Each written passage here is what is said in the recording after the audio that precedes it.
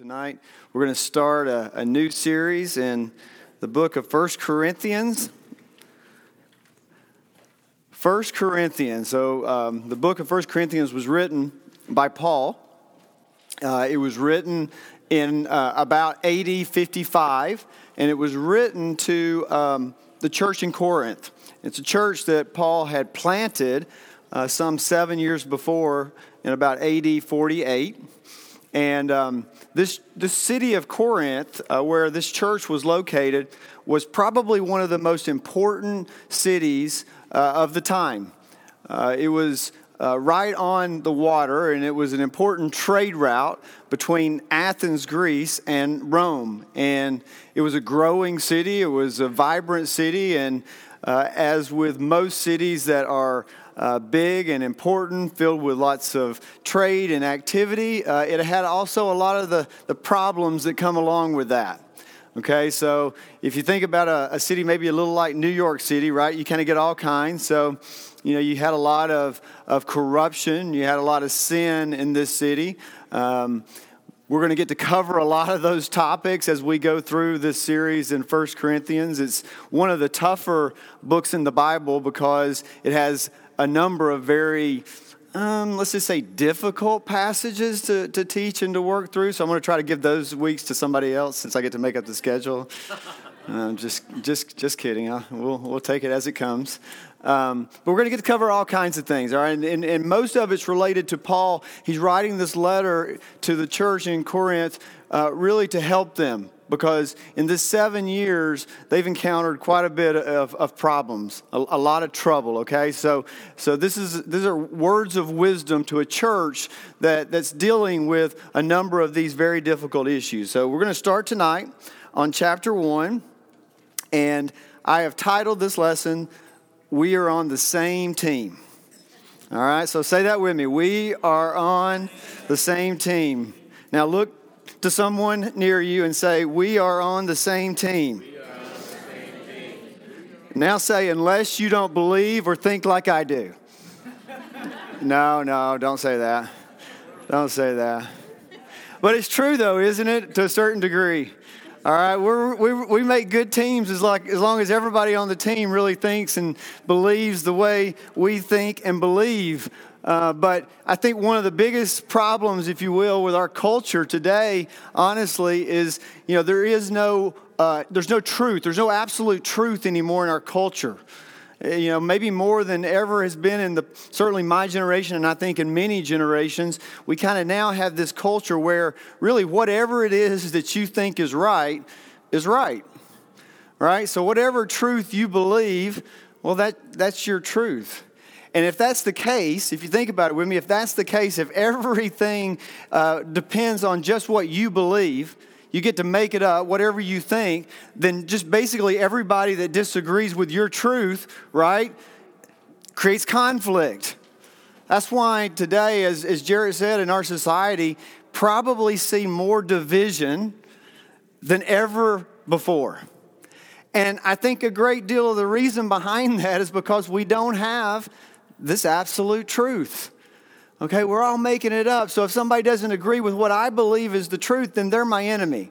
Okay, they don't believe like I believe, so therefore there's conflict, there's resistance. And to a great degree, that's what this whole book is really about. And in particular, this first chapter of 1 Corinthians is dealing specifically with division in the church. Now, I've got a handout on the table to help you follow along. It's got two sides, so look for the side that says we are on the same team. This chapter is broken down really into 4 parts. Could be 3, but we'll call it 4. If you look at it, first chapter, the 4 parts are really this. So the first part, you've got kind of the greeting there, the introduction, verses 1 through 3. All right, and then there's also a part of this chapter that I call the problem. It is the division, and it's down there in verse 10, okay, 10 through 17. That's going to be what we're identifying, that the problem that they're having, really the pervasive problem, if you will, with the church. And then there are two, what I would say is, solutions to the problem, maybe ways to avoid this division. You'll find those there in verse 4 through 9. There in my Bible says Thanksgiving. And then in 18 through 31. So let's start by talking about the introduction. And I'm going to read it for us. So this is verses 1 through 3. It says, Paul, called by the will of God to be an apostle of Christ Jesus, and our brother Sosthenes. Sosthenes was probably a Jewish Christian that was helping really take notes, if you will, when Paul was writing this. To the church of God that is in Corinth, to those sanctified in Christ Jesus, called to be saints together with all those who in every place call upon the name of our Lord Jesus Christ, both their Lord and ours. Grace to you and peace from God our Father and the Lord Jesus Christ. So a couple of important things I want to note just in the initial greeting or introduction. So first is a question for you. Why is it that you think that Paul, he does this in a number of the books that he has written, refers to himself as the apostle? Why is that important that he's referring to himself as the apostle? Anybody? Just to make sure that nobody thought it was somebody else, yeah. That's right. Well, see, he's referring to himself as apostle, actually to be brought into that original 12 apostles, okay? So to be an apostle was a special ambassador of God. So the reason he's making a point to tell them that he's an apostle is because he wants them to know for sure that this is coming from God. Okay, this letter is the words of God. Now, it's easy for us today. We have it in the Bible, so we know this is the word of God. But at the time, Paul is sending this letter, so when they read it, he wants them to know, listen, God is speaking to you, okay? Second thing that's important, notice that it is to those who are sanctified in Jesus Christ. So we know these are Christians. They've been sanctified. We've talked about this before. You're justified, made righteous because of what Christ did. So they're Christians. And then the next part there, it says, called to be saints together with all those who in every place call upon the name of our Lord Jesus Christ. So he's saying, listen, I'm writing this to you, this group of Christians in the church of Corinth, but you're not just a group of Christians in a church in Corinth. You're a group of Christians that's a member of a bigger team of Christians also. It's the Christians that are everywhere, who in every place call upon the name of the Lord Jesus Christ. So it's the big C for all of the church, right? And this little c for the church of Corinth. So really important that the words that he's writing, they're for this church, okay? But they're just as applicable for the big church as a whole, okay? So very important that we remember kind of what the context, and this greeting gives us a lot of information. So then He's got their attention. God is speaking to them, okay? So the next thing I want us to look at is, what's this problem, all right? There's supposed to be a team, right? He told them that you're called to be saints together, right? You're supposed to be one on a team, all right? But what is the problem, though? What is it that is causing this division? Well, let's look down in verse 10, all right? And I think we'll find out that they're not really acting much like a team. Verse 10 really starts with this plea, if you will. It's an appeal. It says, I appeal to you, brothers, by the name of our Lord Jesus Christ, that all of you agree and that there be no divisions among you, but that you be united in the same mind and the same judgment. That you would be united in the same mind and the same judgment. So what in the world does that mean? So I would think of it a little bit like-minded, okay? And in some respects, it's maybe a little easier to say what it's not than maybe what it is, all right? What it's not is, it doesn't mean perfect. It doesn't mean that there's never any problems, okay? A church is like a family. And we all know that in families, sometimes there are problems. I mean, I will tell you, in the Olsen household, I would consider us of the same mind and the same judgment. I would consider us a family of unity, but I will also tell you that we have problems. We have problems all the time. The devil seems to be constantly attacking the Olsen house. So it isn't going to mean it's going to be easy and perfect. This unity isn't some picture of perfection where there's never conflict. There's never debate, there's never argument inside the church, big or little c. That's not what it's about at all. It also doesn't mean that there's not any differences. I mean, we're all different, right? I mean, I look in our family, all of our children are very different. Aaron and I are different. I'm easy to get along with, and just kidding. They're probably pretty hard to get along with, to be honest with you. Okay, but we're all different. We're all different. There's a difference between differences and division. Okay, there's a difference between differences and division. Charles Spurgeon says that I'm so grateful to God that there are men of different creeds, because without it, we would never, ever fully understand the gospel. Okay, so we're all different. We've got different backgrounds and come from different places and have different perspectives on things. Okay, we're all different. In fact, we actually glorify the difference makers, don't we? We love difference makers. What's a difference maker? Somebody that's so different that they actually have the ability to change things and to make things better. So we celebrate differences and difference makers. So there's a big difference between differences and division. Now, division, okay, tears apart. All right, we get the word division from the Greek word schismata, and schism comes from it, and it's this picture of ripping apart, this wide gulf between. Okay, it's anything but a team. All right, so let's look in verses 11 through 17. It's going to tell us exactly what it is that in this instance is causing this division, this tearing apart, if you will, of the church of Corinth.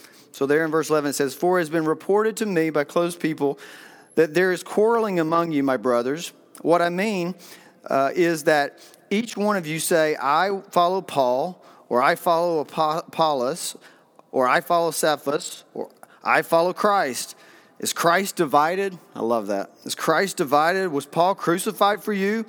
Or were you baptized in the name of Paul? I thank God that I baptized none of you except Crispus and Gaius, so that no one may say that you were baptized in my name. I did baptize also the household of Stephanas." It's like he forgot. "Beyond that, I do not know whether I baptized anyone else. For Christ did not send me to baptize, but to preach the gospel, not with words of eloquent wisdom, lest the cross of Christ be emptied of his power." So what's causing all this division is they're identifying and following whoever it was that baptized them. I mean, it really sounds like when I read this, I think, man, this could happen today. I mean, sometimes we get all excited, right? Because we're going to get baptized by Pastor Graham, or boy, Jarrett baptized me. And that's great. That's awesome. But it shouldn't cause division in the church, right? Because we are, remember, all on the same team. Okay, but this is, in this instance, what it is that's causing the division. It's us against them, all right? We're not on the same team anymore. But we could probably identify a lot of things, can't we? What are some other things that causes division today in the church? Can you think of any? Boy, theology, that'd be at the top of the list, which politics, yeah. Oh my gosh, the worship wars, right? Music, yeah, the lights are too bright, the lights aren't bright enough, the volume's too loud, volume's not loud enough, we sing too many hymns, we don't sing enough hymns, I like the choir, I don't like the choir, it just goes on and on and on, right? I mean, that's probably the biggest I see right now that's happening in the church, you know? But there's others too, right? I mean, people find everything in the world, it seems like, to cause division or conflict. I mean, just missions. You know, I've seen churches that have split just over their approach to missions, whether it be foreign missions or whether it be here in your own backyard, right? Some people feel very passionately about those things. All right, could be a number of things. But what is it that Paul asks in that verse 13? He says, "Is Christ divided?" No, we're on the same team, right? Christ wasn't divided. All right. It's this division that's tearing apart the church. In this instance, the little church. But I would tell you today, you look around, it's also tearing apart the big church. You know, and the denominations, the theology, boy, it's a big part of that. And that quote that I gave you from Spurgeon, it actually is from an article where he's talking about denominations. He's saying, thank you, God, that we have different denominations to spread light on the gospel. So listen, if we're supposed to be a team, all right, and Aaron gave me a lot of time. I should slow down and say a bunch of different things. I got like 30 minutes. It's a good thing. It's a good thing. Well, listen, I know sometimes it's hard to believe, and I know I'm on podcast, so I have to be careful. But, you know, when we get to heaven, there are going to be people there that don't go to Prestonwood. It's shocking, I know. There's actually going to be people there that aren't Baptist. I know. It's hard to believe, isn't it? Sometimes you wonder, but it's true. We don't know it all. We don't know it all right? So my question is, how do we avoid this? You know, I always like to be practical in the way I approach this. And, you know, the problem is obviously this division, right? We see it in the church in so many different ways. I mean, there's so many opportunities. We listed a few.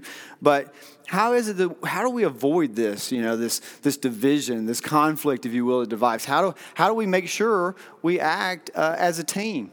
Well, I think there's two ways that this scripture in particular talks about. I don't even know if one of them may not even been really intentional by Paul. But the two I would give are this. One is that we should have a thankful and a grateful heart. A thankful and a grateful heart. Okay, so if I had to ask you, what do you think is the number one thing that hurts teams? What would you say it is? And I'll give you a little hint that'll give it away. You've heard the old saying that says, there is no I in team, right? So, you know, would you say that selfishness has to be one of the things, wouldn't you, that hurts a team more than anything? I would say that sense of entitlement. You've all seen it, right? This sense of entitlement, this sense of superiority.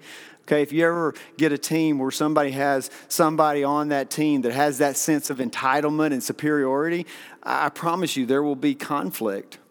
There will be division. Okay?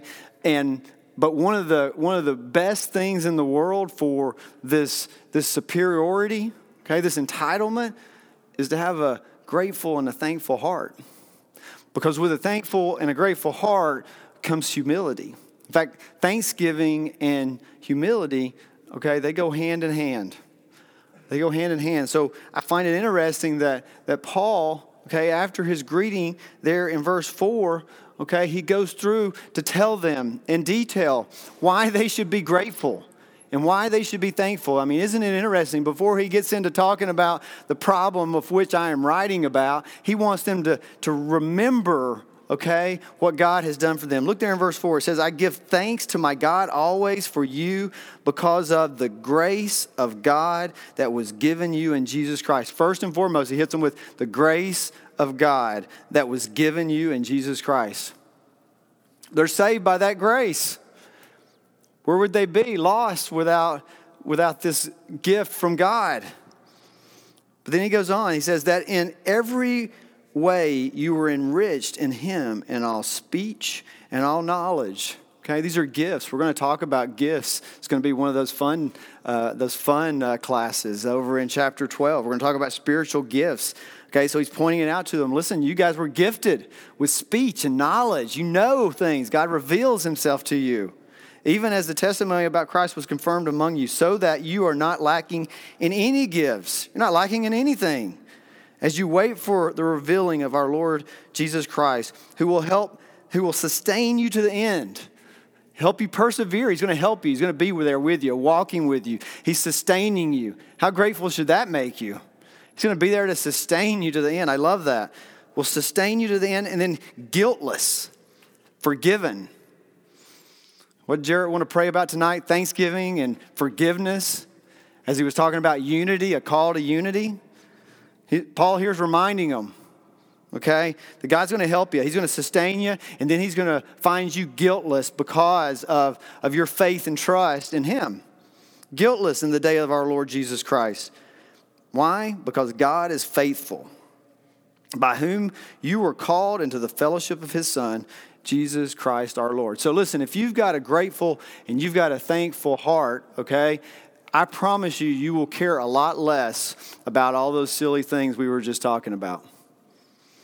Okay, you'll care a whole lot less about who baptized you if you remember what God did for you. That he sent his Son to die for you. If you just think about all the times in your life where God has been there for you. You know, I've said it before in my own personal life that I accepted Christ in February of 2008, but it was months later when I really fell in love with Christ. And when I did, it's when it just hit me as to how much God loved me before I even thought about him. How many times my life could have just went down a terrible path. Sometimes it did, and he protected me. But if you get that thankful and grateful heart, you remember what God has done for you, all these little things, all these things that seem so important when you wrap it around yourself and what you want and what you desire, boy, they sure don't make much difference after that, do they?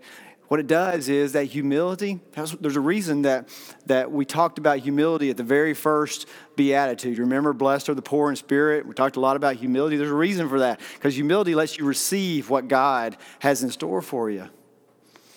Grateful and thankful heart. Boy, if you got a grateful and thankful heart, if that person on that team that thinks they're superior to everybody else in this entitlement, you get a grateful heart, boy, you'll approach it differently. You're grateful to be there, you'll approach it differently. You're grateful for the opportunity, you'll approach it differently.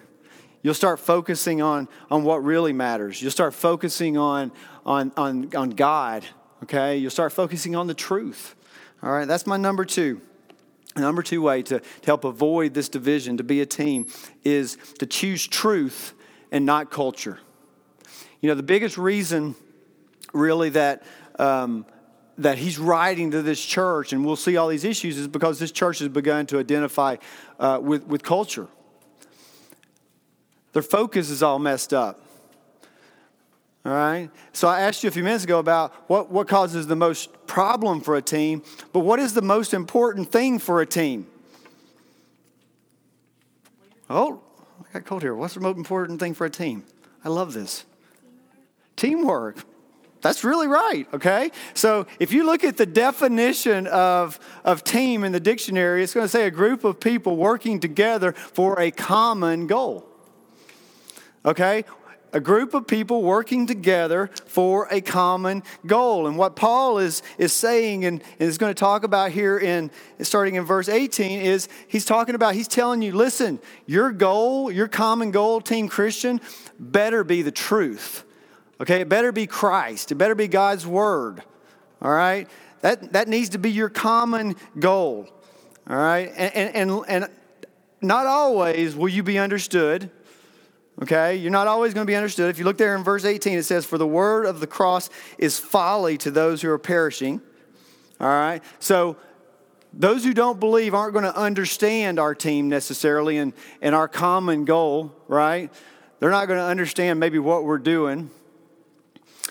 Like I didn't really understand when our coach at Auburn was rotating 3 quarterbacks last week. I'm still a little perplexed with the whole 3 quarterback rotation. Didn't really understand it. Okay, they're not going to understand us either, but maybe not in Gus's world. Okay, but in God's world, it always works. It always works, because what does the rest of 18 says? But to us who are being saved is the power of God. It is the power of God. Okay, this is that tree planted that Jared was talking about. Okay, when you choose truth, you're that tree. Okay, when you choose the world and culture, okay, you're that shaft that's just blowing in the wind.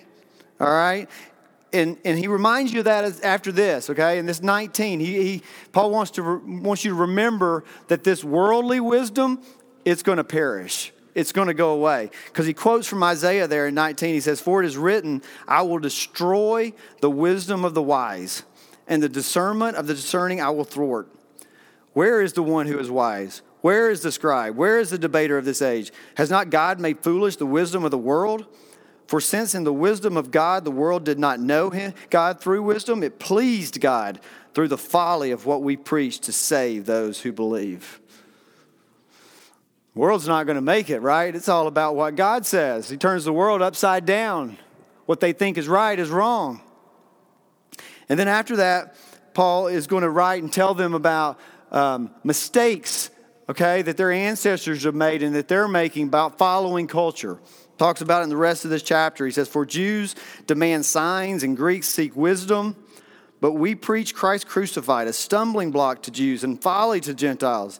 But to those who are called, both Jews and Greeks, Christ, the power of God and the wisdom of God. For the foolish of God is wiser than men, and the weakness of God is stronger than men. For consider your calling, brothers. Not many of you were wise according to the worldly standards. Not many were powerful. Not many were of noble birth, but God chose what is foolish in the world to shame the wise. God chose what is weak in the world to shame the strong. God chose what is low and despised in the world, even things that are not, to bring to nothing things that are, so that no human being might boast in the presence of God. And because of him, you are in Christ Jesus, who became to us wisdom from God, righteousness and sanctification and redemption, so that, as it is written, let the one who boasts, boast in the Lord. It's like Paul is standing and screaming as loud as he can, stop following culture. Stop following culture. It didn't work in the past. Look, learn from your ancestors, okay? The Jews, they demanded signs, it said, right? Remember in the Bible, you can go back and look in John chapter 6 where they say, okay, Jesus, all right, you're so special. Show us a miracle like the manna from heaven, like for our ancestors. Or in John chapter 2, okay, where they talked about, come on, show us a miracle, Jesus. He said, well, just destroy that temple and I'll rebuild it in 3 days. And they're like, well, you're crazy. It took us 46 years to build that temple. You're going to do it in 3 days. They didn't get it, right? They didn't get it. They didn't understand that God was before them. God was amongst them. And the Greeks, okay, they relied on their own minds. Just could not believe something that they couldn't figure out. I was reading a little thing about Albert Einstein in a class of philosophers or thinkers that he was teaching one time, and they were having trouble believing in God, and he asked them a question. He said, so if you had to make a guess of how much do you understand, of all there is to know, how much do you know? How much do you know? What do you think? He said, well, I think we probably know about 5%. He said, well, is it possible that God resides in the other 95? They couldn't get past it. They just couldn't get past, what was in their own mind. But and then here today, even in the time that he's writing, he's saying, listen, stop measuring yourself by culture. Okay, stop trying to make it into this league that you think is so important, to become these halves. Okay, you could just see this church. Everybody, I want to be important. That's why they were identifying with who they baptized. I want to be important. I want to be somebody. He's like, stop measuring yourself by the world. Stop. He's like, stop aligning yourself with culture. Okay, stop trying to measure your success and your failure by culture. We do that a lot, don't we? I mean, it's pretty easy, really.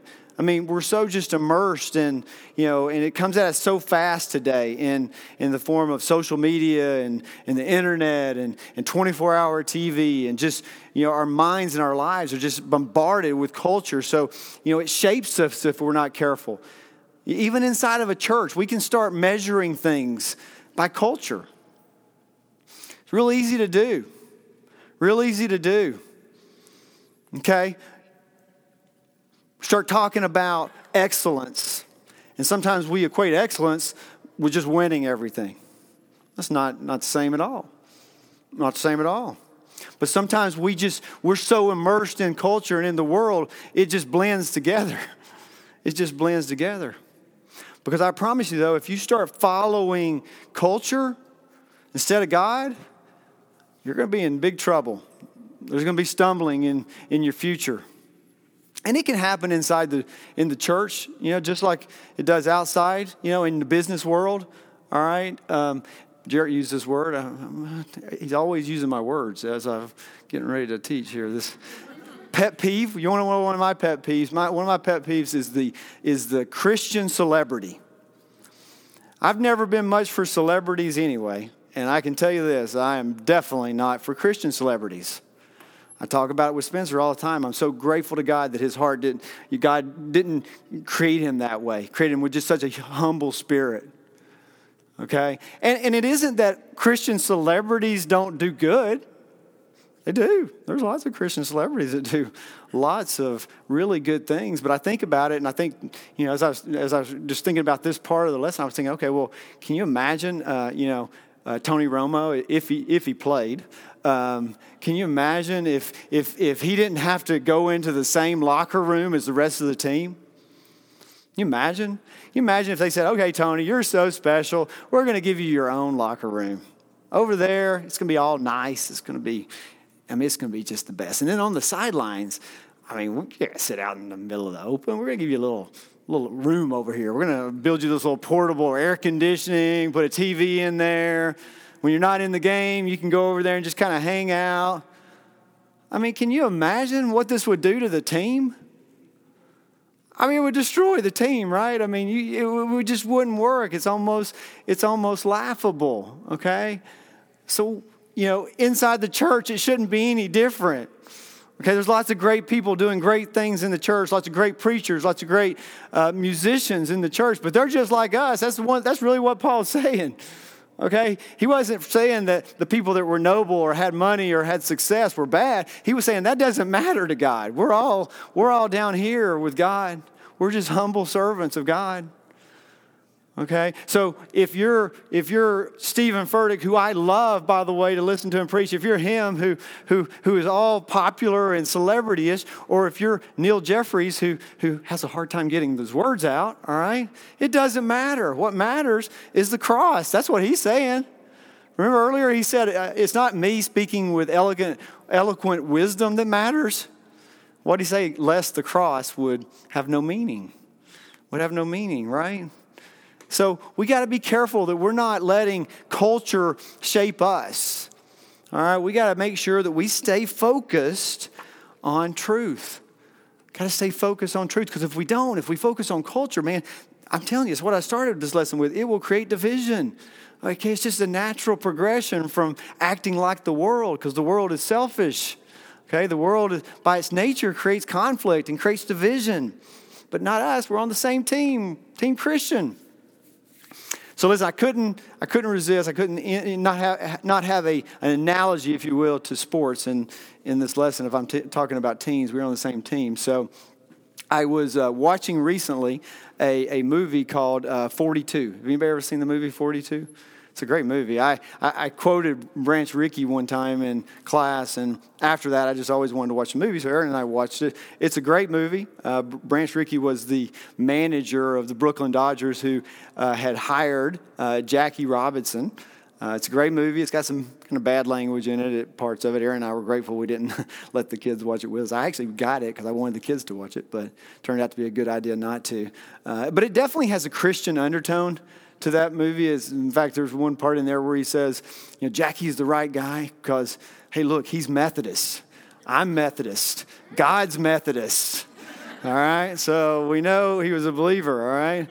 I think he was a good guy. But there was this great song in there that I couldn't get out of my head that I wanted to play this song that's just kind of cute, really. But it's called The Ball Game, and they played it at the end. So I've got the video clip that's just the last part of the movie that has this. And on the back, by the way, of your deal, I've got the words to the song, just in case. Go ahead, Spence.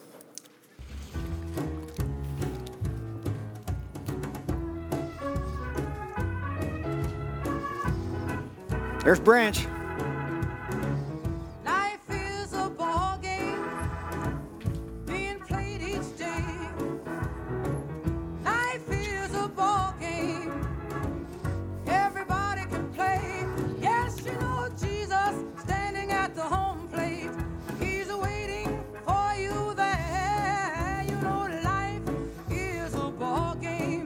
You've got to play it fair. The first place is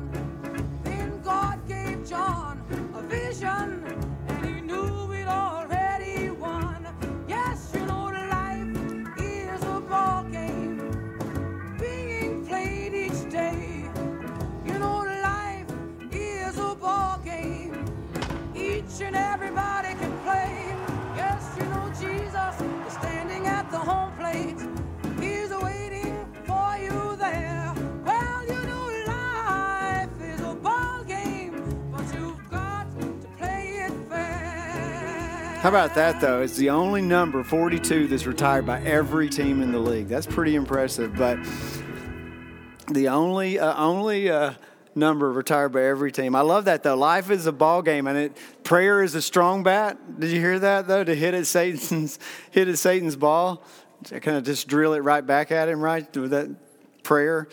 But it said life is a ball game, and a lot of truth to that, right? Life is hard. That baseball team was a little like a church too, to be honest with you. If you watch that movie, you'll see that this was a very tough time. This is in the 1940s. What they were doing wasn't very popular. You had these people that were from all different backgrounds and all different places with all different views. Okay, and they had this thrust upon them. All right, and each one of those players, what I found was interesting is each one of those players, they had a choice. They had a choice to make. They could either choose unity or they could choose division. And if you look at that, like there's that one guy that was traded to Pittsburgh, Dixie. Okay, he chose division. And if you watch that movie, you would be able to see that one of the reasons he did is because he thought he was better than everybody else. He thought he was entitled. He had a sense of entitlement. He didn't have any gratefulness, that's for sure. And he wasn't focused on truth. He was focused on himself. Okay, he was focused on himself. But if you look at those in that movie, like Pee Wee there and Ralph, that chose unity, they just had such a humble spirit about them, gratefulness. They were so thankful to be there. And they promoted this unity, searching for this truth. They didn't let the culture, because the culture was trying to even shape this team at that time. They didn't look at that. Okay. In fact, there was that one part in there where Branch was talking to Jackie, and he said, listen, they're gonna curse at you. They're gonna throw stuff at you. They're gonna be all against you, and you got to act like our great Savior. Is what he said. You can't let it get to you. You can't let it get to you. We're a lot of the same, aren't we, in the church, like that baseball team? All right, we're from all different backgrounds. We got all different kind of perspectives. We're different in so many ways, right? And we too get to make this choice. We get to choose unity or division. Okay, and for me, I hope for you, I want to choose unity, right? That's what Jared said. We are a church united.